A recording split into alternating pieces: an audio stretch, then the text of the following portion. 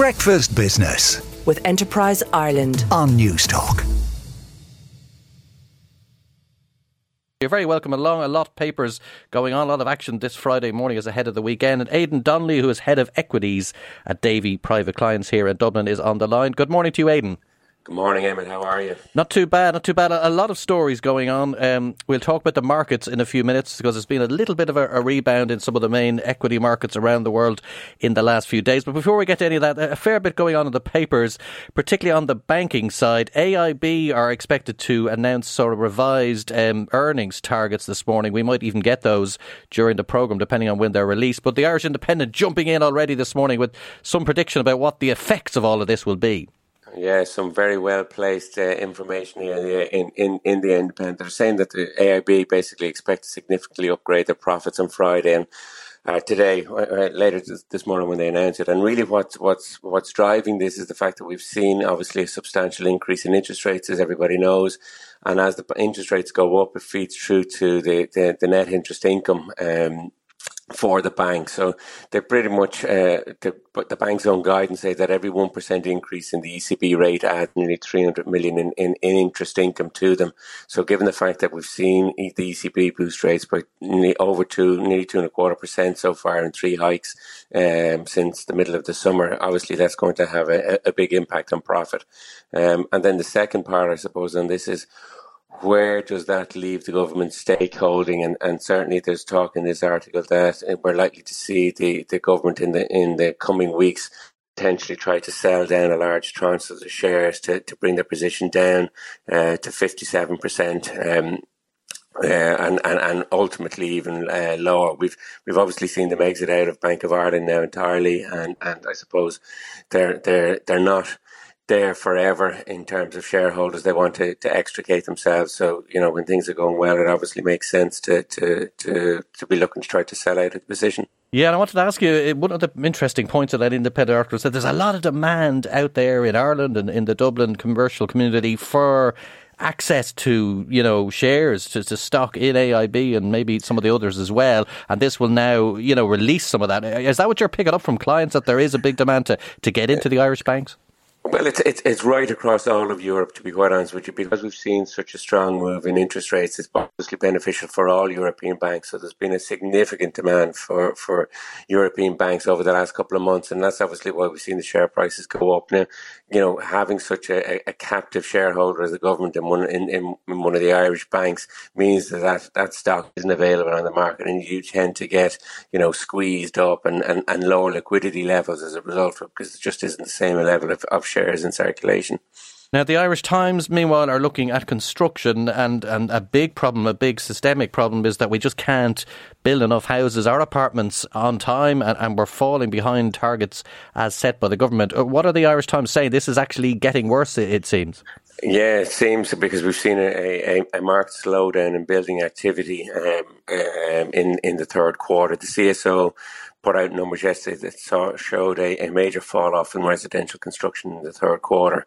And most people are saying that this is really linked to the spiraling building costs. And I suppose if you're running a building business and you've seen such volatility in your raw material prices, in your labour costs, and even in your financing costs, as we've just discussed in terms of interest rates going up, it's very, very difficult to be, gung-ho and committing to new projects that are probably 2 or 3 years in development before you start seeing an end to it. So it's just, I suppose, a lot of things have been thrown at the construction industry in the last while. They're trying to deal with it, and it's not, I suppose, too surprising that we've seen them just take the foot off the accelerator a little bit. Now, based on the units already that are in the pipeline, still expecting to see somewhere around 28,000 units delivered in this calendar year. And obviously there's a pipeline of work into 2023, because no big housing estate is completed in a year. So, there is some sort of visibility.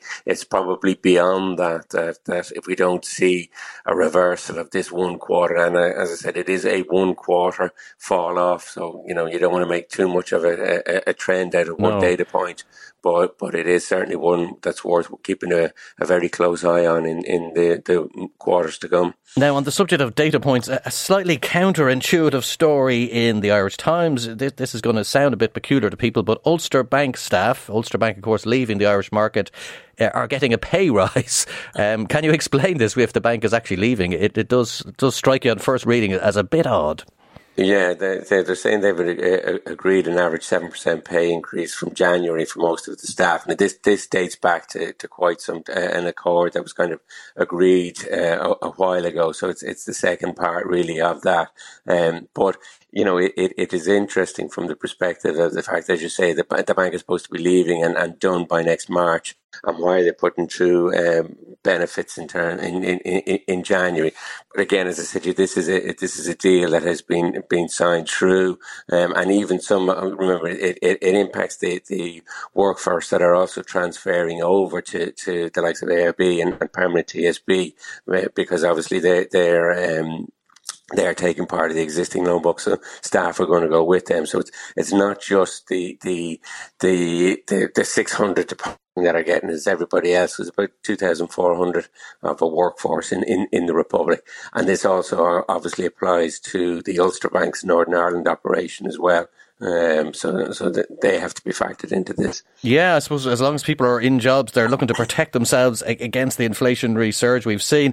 Aidan, if I can move your attention onto more general market developments, we've had such a gloomy 2022. I mean, it's just been, people have been hammered across a lot of different sectors, but there's a sense of at least a bottom coming under certain sectors, even some rebounds in certain areas. I noticed Ryanair in particular reporting a 10% increase on their share price in the last month, for example. So there is stirrings out there, both in London and also on Wall Street, of something happening. Just give us an overview of where markets are going after what has been an incredibly damaging year for anyone holding shares. Yeah, we've seen a strong rally in markets in this since the end of September. Just to put it in context, Europe is up about 20%. The S&P is up about 13-14% since the end of September. So we've seen this strong rebound. There's a few things behind it. I think there is, a growing belief that the pace of interest rate increases that we've seen so far this year, and they have been very fast and very large. We're likely to see those probably slow. We have obviously central bank meetings now coming up in 2 weeks' time for both the ECB, the Federal Reserve, and the Bank of England. And we're probably going to see a smaller increase in interest rates at those meetings than we've seen in each of the previous monthly meetings from all three banks.